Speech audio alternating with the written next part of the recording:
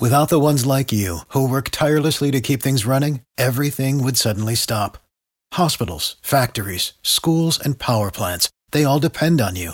No matter the weather, emergency, or time of day, you're the ones who get it done. At Grainger, we're here for you with professional-grade industrial supplies. Count on real-time product availability and fast delivery. Call, clickgrainger.com, or just stop by.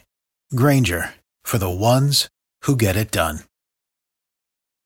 Every team, every topic, everywhere. This is Believe. 2 seconds. He'll get a shot off on the way. Got it! Finds one. And there's your game winner. On the move all the way. Tucker will score. Sean Tucker with a touchdown. Gillen. Got it! Syracuse win! Are you serious? Oh. 5 down, 1 to go. Syracuse is playing for the national title. It's too long, and Syracuse is your national champion. Who's out? Who's out? Who's out? Who's out? Who's out? What's up, Syracuse fans? It's Mike McAllister from AllSyracuse.com, part of the Sports Illustrated Network, with episode 35 of the Believe in Syracuse podcast, presented by Bet Online and Hoffman Sausage Company. I am here with Kyle Leff to talk about Syracuse's loss 71-59 at Virginia Tech in a game that was much closer than that final score would indicate. But another situation, Kyle, where Syracuse just couldn't make enough plays down the stretch in a game that appeared very winnable entering the final minutes. They just could not, Mike. And we'll get to it in a little bit with the offensive struggles in a little while. But the last 6 minutes and 56 seconds, Buddy Boeheim made a bucket. It was 54-54, 54 all. And from then on, last 7 minutes of play, it was a 17-5 run from Virginia Tech. Cuse took 12 shots, made 2 of them, and turned the ball over once. So if you're keeping track of that, we got 5 points. We also missed 2 free throws on the way on that too. It was an absolutely horrendous end of the game. And we were right there. 54 all. We're right there till the end. Last 7 minutes, it looked like a brand new ball game. Virginia Tech played, and Syracuse looked like they were just chucking shots up left, right, and center. Could not make a single thing.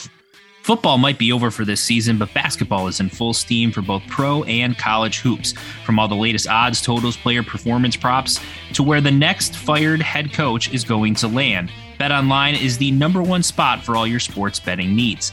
Head over to the website or use your mobile devices to sign up today and receive your 50% welcome bonus on your first deposit. Just use the promo code BLEAV, BLEAV, to get started. And it's not just basketball. BetOnline is your source for hockey, boxing, and UFC odds, right to the Olympic coverage is the best in the business. From sports right down to your favorite Vegas casino games, BetOnline is your #1 online wagering destination. BetOnline, the fastest and easiest way to wager on all your favorite sports and play your favorite games. BetOnline, where the game starts. Yeah, and Syracuse had all the momentum at that point. You know, the Buddy hit a really tough shot to tie it at 54. Virginia Tech had a 10-point advantage at halftime. Syracuse was playing much better after coming out of the locker room. And Syracuse really looked like they were poised to take control and, you know, put a lot of pressure on Virginia Tech. Because even though Virginia Tech was up by 10, as I mentioned, at halftime, Syracuse didn't get back into it and tie it by going on, you know, a really quick 12-2 run over like 2 minutes or something. This was a methodical throughout the half, chipping away a little here, a little there, different players making plays at different points. And finally catching up to Virginia Tech and tying the game at 54, as Kyle mentioned, and everything on both ends kind of fell apart. And there was one play in particular. We'll talk about some of the key stats in this game and the key areas where that really cost Syracuse the chance to win this game. But there's one play in particular where Syracuse, after tying the game, had gotten a stop. So now they've got the ball with a chance to take a lead. And I believe it was Buddy tries to drive inside. The ball gets knocked away. There's a little bit of a scramble for the ball. It ends up with a Virginia Tech player diving on the ground, grabs possession, kind of throws it behind his head to a player who's open in transition, who ends up with a monster dunk to give Virginia Tech a 2-point lead. And the crowd went from silent, a little bit nervous, looking like they thought that, Virginia Tech was possibly going to lose that game, to raucous and into it and loud. And the momentum shift from that one play was really enough to kind of propel both teams to the directions that they went the rest of the way. So I think that was the key play in the game. Syracuse had a lot of opportunities. They still got good shots. They just didn't make the shots that they had been making over the last 4 games, essentially. And it dropped Syracuse to 13-12 overall, 7-7 in conference play, and put Syracuse right back square into the conversation of, can they keep the winning season streak alive, as we've discussed in several past episodes. But before we get into some of those larger issues, I want to kind of take a focused look at one player in particular, and that was Frank Anselem. And the news came out shortly after the Boston College game that Jesse Edwards was going to be lost for the season due to a wrist injury that honestly nobody knew he had even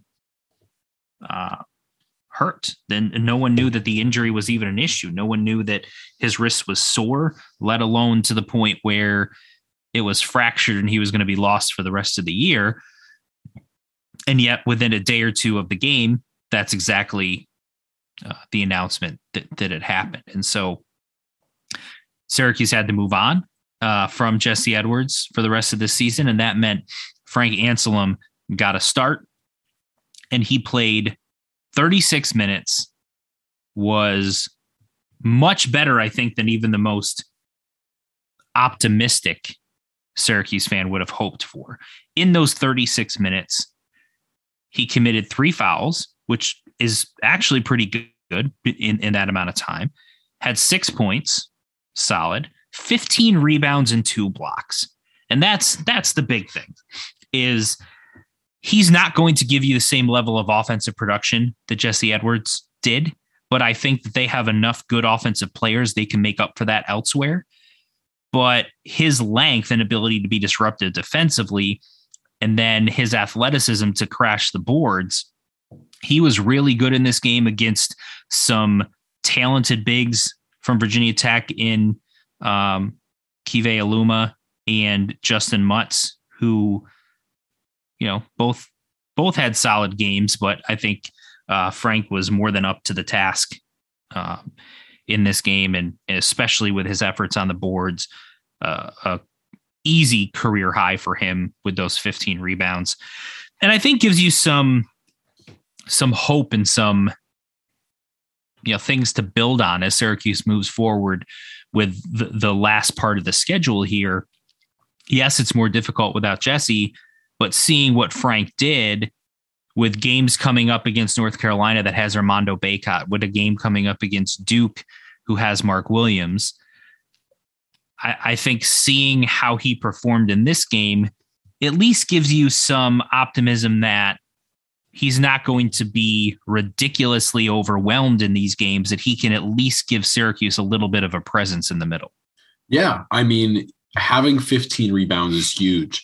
And the part of that matters more to me is 5 of those were offensive rebounds, which means, as you said, he was crashing the glass. He was getting rebounds, getting us an extra shot, which is major for a team that if you can get that offensive rebound, someone's going to be open on the 3-point line. Someone's going to find their way open, whether it's Buddy, Joe, Cole, Jimmy, even Benny or Samir. Someone's going to get their way to the 3-point line and be open on that offensive rebound because the defense is all out of sorts.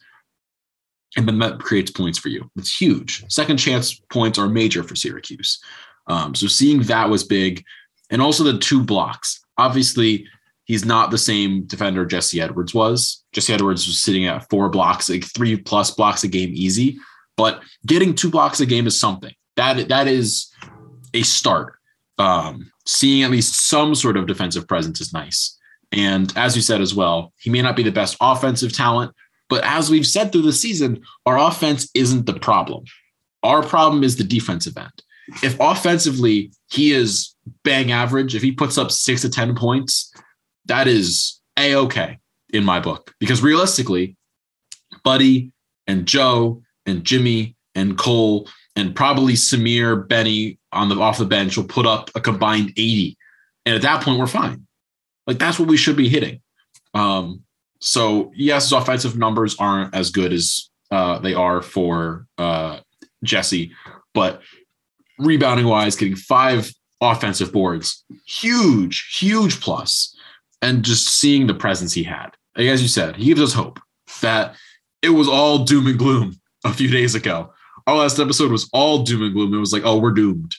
But we weren't doomed. He played really well. Barama came in for 4 minutes and basically was there to just get fouls when needed to keep it so Frank didn't come in the game. And you know what? I'm cool with that. Frank was in foul trouble. Bring Barama in, let him get the fouls, take him out, bring Frank back in, rebound the ball well. At the end of the day, that's all we can ask for and more. So I'm not opposed to that. It's tailgating season, and no one does it better than Hoffman's Sausage Company. Beer bratwurst, jalapeno cheddar sausage, kielbasa, and bun-length chicken sausage. Add them to the menu with classic German Franks and snappy grillers, and fans will go wild. Proudly made in New York since 1879, when you bite into a Hoffman, you experience a little bit of upstate history. Taste tells, Hoffman is a proud partner of Syracuse University Athletics. No, and then the other part of this game that was a positive for Syracuse was their perimeter defense. Virginia Tech came in as the best 3-point shooting team in the ACC, number 2 in the nation at 42%, over 42% as a team. Syracuse was one of the worst 3-point shooting defensive teams in the ACC and in the country. So on paper, that matchup heavily favored Virginia Tech. Virginia Tech should be able to get open looks, and I think smart money was on them hitting a bunch of threes and winning this game, right? Well, that didn't happen. Syracuse actually made more 3-pointers than Virginia Tech did. Virginia Tech was just 8 for 27 from 3, which is 29.6%. So under 30% for a team that normally shoots 42%. That's pretty good. Now, some of that was missed shots. I think that's always going to be the case when a team shoots a really low percentage. Part of that is going to be missing some good looks. But, they didn't have, other than for perhaps a short spurt in the first half, they didn't have just wide open looks after wide open looks after wide open looks. I thought Syracuse did a pretty good job at staying at home on the shooters. Now, the downside to that is Virginia Tech's counter was putting Mutz at the free throw line and basically letting him facilitate, putting another guy down along the baseline and getting a lot of looks, right at the rim. So they were able to get inside a little bit more than what you would traditionally see from teams. They outscored Syracuse in the paint 26-16. But even with that, Virginia Tech shot 38% from the floor. They were under 35% in overall in the second half, and under 50% from inside the arc. So even with all of those looks at the rim, they scored 71 points, which is good. But I think coming into this game, if you were talking to a Syracuse fan and said, you're going to hold Virginia Tech to 71 points, they're going to shoot under 30% from 3, your rebounding is going to be even, you're going to make more shots and more threes than they do, every Syracuse fan and their brother would have taken that. Oh, absolutely. We would have taken that. And seeing just the raw numbers of the free throws and the 3-pointers, obviously the perimeter defense was spectacular, as you said. And realistically, it should have favored us even more. That if we're looking at just purely percentage wise, again, up until that last 7 minutes, we were shooting 9 for 20, basically 50%. We shot 1 for 7 the rest of the way, which is not good. So we were even more heavily favored 3-point percentage range. Like, we were shooting the lights out of the ball from 3. It just came down to that last 7 minutes. That is where their offense and Mutts just ended the game. At that point, they made everything. We could not make a shot. We couldn't hit the broadside of a barn at the end of the game. And it just spiraled. Seeing 3-point defense, I do have to say, is a positive I didn't think I'd take away from this game. Seeing good defense, especially with missing Jesse, who has been a presence defensively. But that was not on the bingo sheet for the week. But again, it's a positive. Frank playing well is a positive. The 3-point defense is a positive against a team that is one of the best in the nation that's shooting the 3 ball. We discussed a few weeks ago, they shot like somewhere over 50% in one game, just shooting the lights out of the ball. And they didn't do it this week because we played really well in the defensive end. The downside is we didn't help ourselves at the end of the game. And that's just where a lot of the problems came in. End of the game, and the free throw line is getting to it. Like, we shot 4 free throws. 4. That is nothing. They had 2 different players shoot more than 4 on their own. Aluma and Couture both shot over 4 on their own. They shot a combined 14 free throws. They shot a total of 21 as a team. We're always going to lose that game. I can remember growing up in Connecticut, watching the UConn teams. No one likes to hear this, but those teams shot the ball from the free throw line so well and got to the free throw line all the time. They made most of their points from the line. And that's where you win games in college basketball. If you get to the free throw line, you can get yourself buckets. The problem with this team is when we aren't driving to the basket, because a lot of the time it feels like we sit back and just kind of wait for the 3 a little bit too often. We don't draw fouls driving in. Joe doesn't draw enough fouls. Buddy doesn't get as many as we hope he would. Jimmy doesn't get a crazy amount. Like, we're just missing free throws. And this is a game where free throws would matter. If you make your free throws, it helps the offense back in a rhythm. It gets you some points, gives you something. Even 1 out of 2, even going 1 for 2 from the line on a free throw, it's a point. It gets you slowly moving. It gets you moving. It gives Buddy 2 chances to make a shot. And then he comes back the next time, hits a 3. All of a sudden, look at that, made 2 out of the last 3 shots for him. It feels good, but it didn't happen. The perimeter defense is really good. Frank is really good, but doing nothing from the free throw line is where the problem was in this game. There was nothing, absolutely nothing from us. So that brings me to the next point that I want to discuss, which was how this game was officiated. And this is not going to be, I know those that know me well are going to assume that I'm going to go off on a rant and bash the officials and whatever. And you would never bash them. I would never do that. That's not what this is about. We're not talking about the Super Bowl, so we're not going to bash the officials here. So this is more about how games are called. And I've always said, I don't care if a game is called tight, if it's called loose, if you let them play, if you call everything ticky-tack, as long as it's consistent, right? This game was officiated in such a way that they allowed a lot of physicality, especially with ball handlers. That very much played to Virginia Tech's strength and against Syracuse's weakness. Syracuse is not a great ball handling team, and they're even worse when teams are allowed to be physical with them. And the way that this game was officiated, again, this is not a criticism of the officials. This is simply the way that the game was called. They were allowing a lot of that physicality that benefits Virginia Tech much more than it does Syracuse. That's going to be the case in every game Syracuse plays. The more physical that the officials allow the game to be, the more of a disadvantage it is for Syracuse. Syracuse wants to play a game that's wide open, free flowing, where they allow movement, and anytime someone obstructs any type of movement, it's immediately a foul. That plays to Syracuse's skill sets and strengths much more than allowing teams to be physical and handsy and bumping and all of those things. So the fact that they allowed that physical play every time Joe or Buddy tried to go inside, that did 2 things when they were trying to drive. 1, it didn't allow them to get to their spots as easily. 2, fouls weren't called. And 3, that got Buddy and Joe a little bit on the frustrated side and led to some turnovers that turned into easy buckets on the other end. So it kind of all played into itself. Now here's the silver lining to some of these issues that we talked about.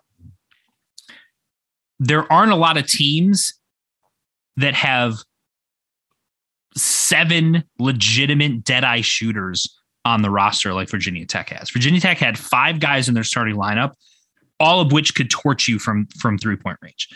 Then they've got 2 guys off their bench, who one of which was shooting over 60% from 3 and the other over 50% from 3. They just don't have enough attempts numbers-wise to hit that minimum threshold in order to lead the country or lead the ACC in those categories. But they're big time shooters. So if one guy is off, you bring another guy on, and you could even be upgrading as shooters. And that's what happened. That's what Virginia Tech did in this game. And Syracuse stayed at home on the perimeter to prevent those guys from getting open looks. That leaves you more vulnerable inside. There aren't a lot of teams that are going to be able to do all of those things all at once. Virginia Tech is one that can. I think Duke can as well. Notre Dame a little bit, but not quite to the extent of Virginia Tech. So, and then Virginia Tech combines that with a very physical, aggressive defense that's one of the better in terms of rankings and et cetera in different categories, one of the better defenses in the ACC. Whereas when you look at a team like a Notre Dame, they're not nearly as physical and not nearly as good defensively as Virginia Tech is. Beat Boston College and Georgia Tech, the next 2 teams Syracuse faces, also doesn't have anywhere near that level of offense nor defensive capabilities and physicality. That's the good news. The bad news is TV Teddy Valentine is still an official in the ACC. He is still awful. He goes to the monitor a lot for stupid reasons, mainly, I think, to draw attention to himself. So there's my little official rant. But it's always going to come out with TV Teddy. It's always going to come out. But the turnover issues that were sort of a somewhat of a byproduct of allowing Virginia Tech to be as physical as they were. Syracuse turned it over 11 times, which on its face is not an egregious number, but Virginia Tech only turned it over 4 times. And of those 11 turnovers, Virginia Tech turned them into 17 points, which means essentially every time Syracuse turned it over, Virginia Tech got a bucket. And that was because a lot of those turned into 3-on-1, 2-on-0, easy transition opportunities that led to dunks and layups. Whereas the turnovers that Syracuse got were a deflection that bounced off a guy's leg and went out of bounds. So you're still setting up your normal half-court offense. And again, Virginia Tech only had 4 turnovers, very, very small number. And so Syracuse only got 2 points off of turnovers. So in a game that Syracuse lost by 12 points, they lost by 15 in the points off of turnovers. That was the game right there. Lost by 15 off the turnover, lost by 16 on the free throw line. You can see where the game went wrong for us. That is the 2 areas where if we get even half the points they got, it's a tie game. It's that egregious. That was that bad for us. Yes, there's no question. And part of where the turnovers came were at the end of the first half and at the end of the second half. Both of those like last 5, 6, 7 minutes of each half just killed Syracuse. You mentioned how they didn't make shots, and then they also turned it over a few times. They did the same thing at the end of the first half, and that killed Syracuse. And if you look at the runs that Virginia Tech went on, it was a 15-3 run in the final 4:57 of the first half and a 17-5 run in the final 6:56 of the second half. So between those 2 runs, Virginia Tech outscored Syracuse in what was essentially 11 minutes of play, 12 minutes of play. They outscored Syracuse by 24. In the other 28 minutes, Syracuse outscored Virginia Tech by 12. So even though Syracuse lost by double digits, it's really comes down to a few basic things, which was the points off turnovers, the free throw disparity, and Virginia Tech played better down the stretch of the first half and the second half than Syracuse did. That's the long and short of it. Now, part of where Syracuse's struggles offensively came from can be traced right back to Cole Swider. Cole had been 14 for 19 from three in the previous 4 games, over 70% from three, had really been rounding a corner in terms of his shooting ability. He made the first bucket of the game against Virginia Tech on a long 2-point jumper and then almost disappeared for the rest of the game. He had a bucket with about 30 seconds to go as well.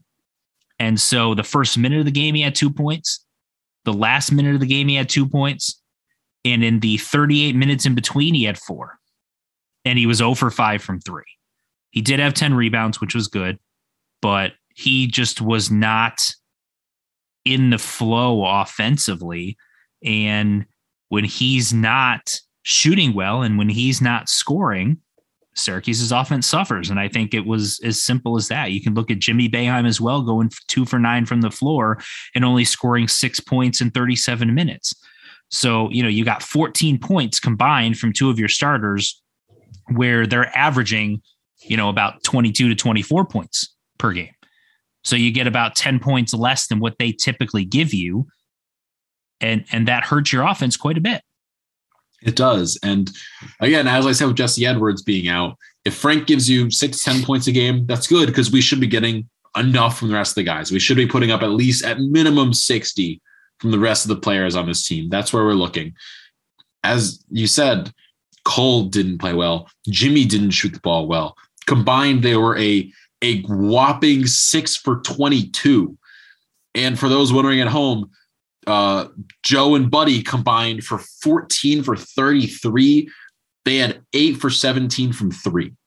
They were shooting 50% from 3 and give or take from the fields, which again at home, really good, not really good numerically, but shooting 6 for 22. I'm sorry. That is not good enough. As I said, Cole was just off, but he took 13 shots. He was off and tried to shoot his way out of it, and it just did not get there.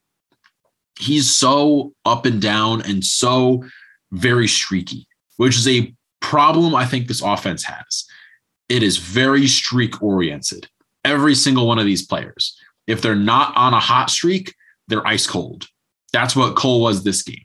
We've seen it this season with Buddy. We've seen it with Joe. We've seen it with Jimmy. If the players don't line up when they're all hot, it is a disaster waiting to happen. And this is a game where it did come back to bite us.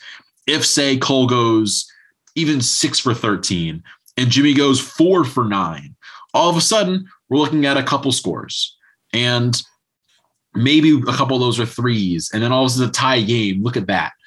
It's when half our players are cold, half are hot, we're only going to put up so many points. You need at least 3 of these 4 guys to be hot at the right time. And that's a problem that no one outside of Buddy feels like a consistent scorer.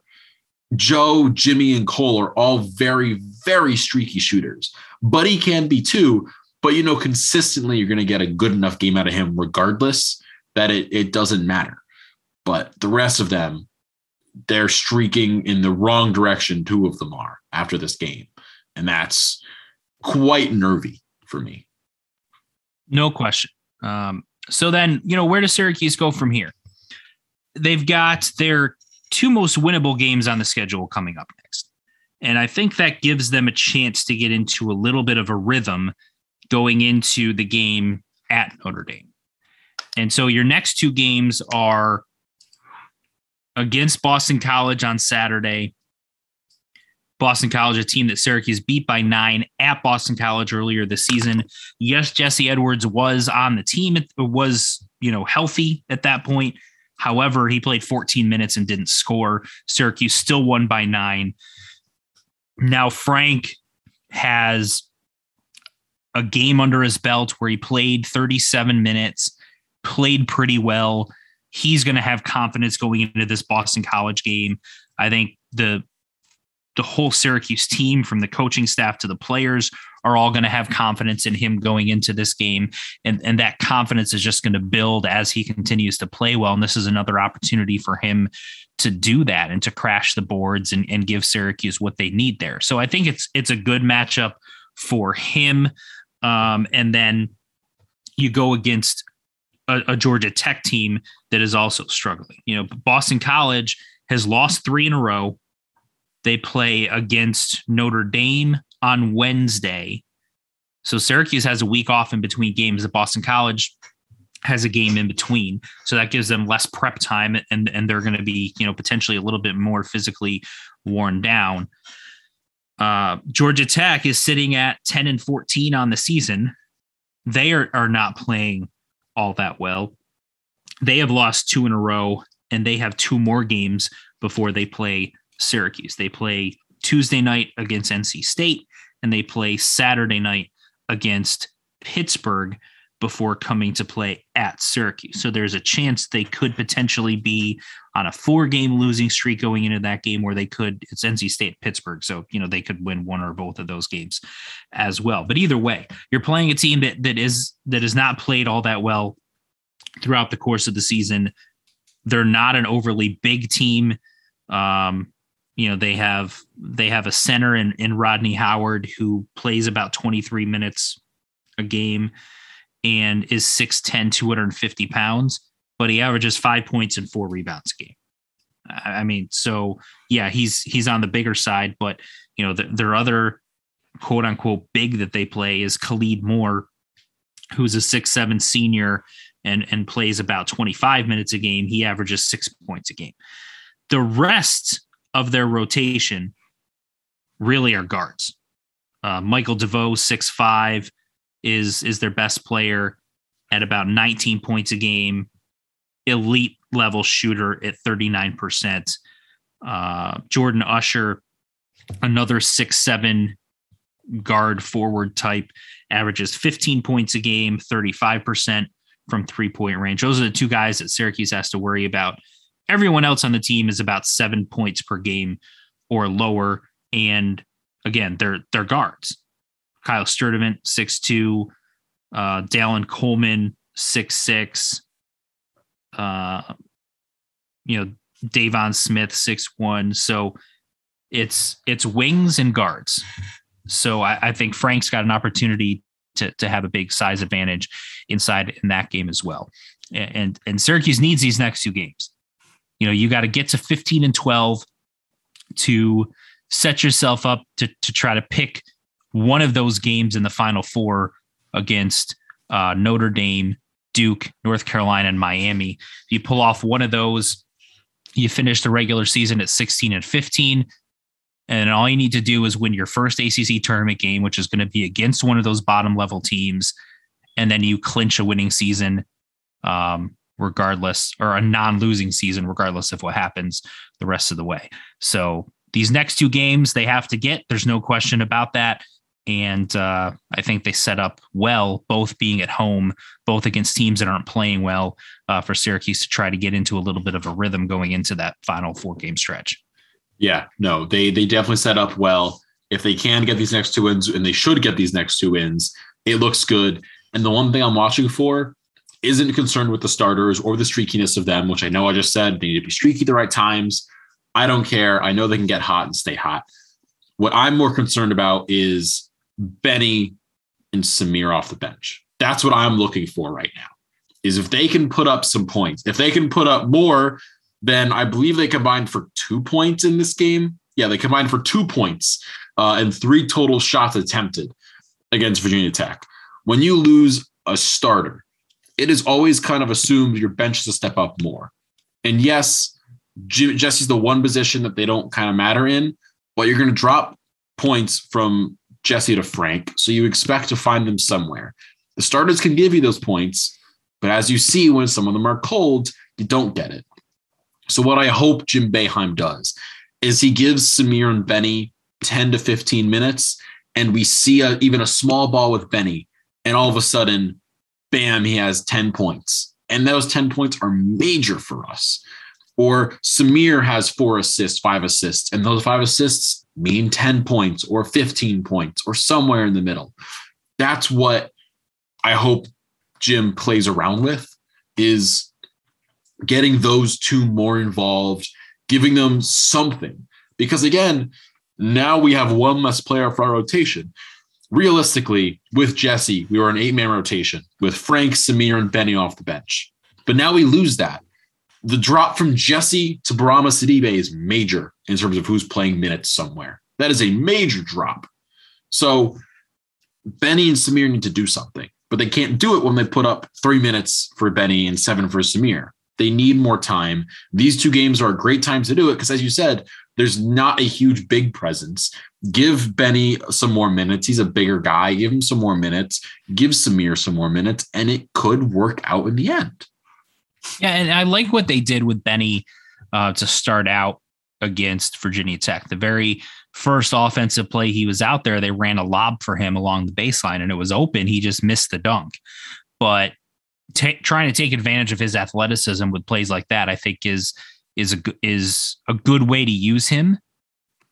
And I think can be something that Syracuse does to try to get him into a little bit of a rhythm to, help him gain some confidence. And I think Samir in these next 2 games is probably going to play double-digit minutes in each of those games, especially with Georgia Tech as guard-oriented as they are. We could see Syracuse go to its 3-guard lineup quite a bit in that game, just because of the matchup. So, we'll see how those guys play in these next few games. But, Syracuse has to try to figure out a way to get itself right offensively, because going into that game against Notre Dame, they're going to have to score if they're going to try to pull off that upset on the road. No question about that. That'll do it for episode 35 of the Believe in Syracuse podcast, presented by BetOnline and Hoffman Sausage Company. For Kyle F., I'm Mike McAllister, and we'll see you next time. Peace.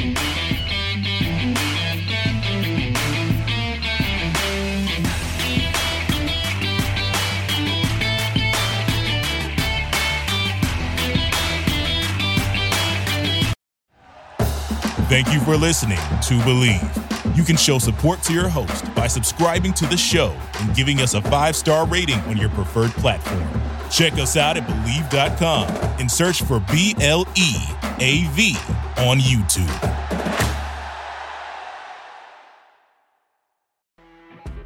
When you're listening to a true crime story that has an unbelievable plot twist that makes you stop in your tracks? That's what our podcast, People Are the Worst, brings you with each episode. I'm Rachel. And I'm Rebecca. We're identical twins who love true crime cases that make you say, didn't see that coming, and we hate the people responsible for them. Listen to People Are the Worst now on Apple, Spotify, or wherever you get your podcasts.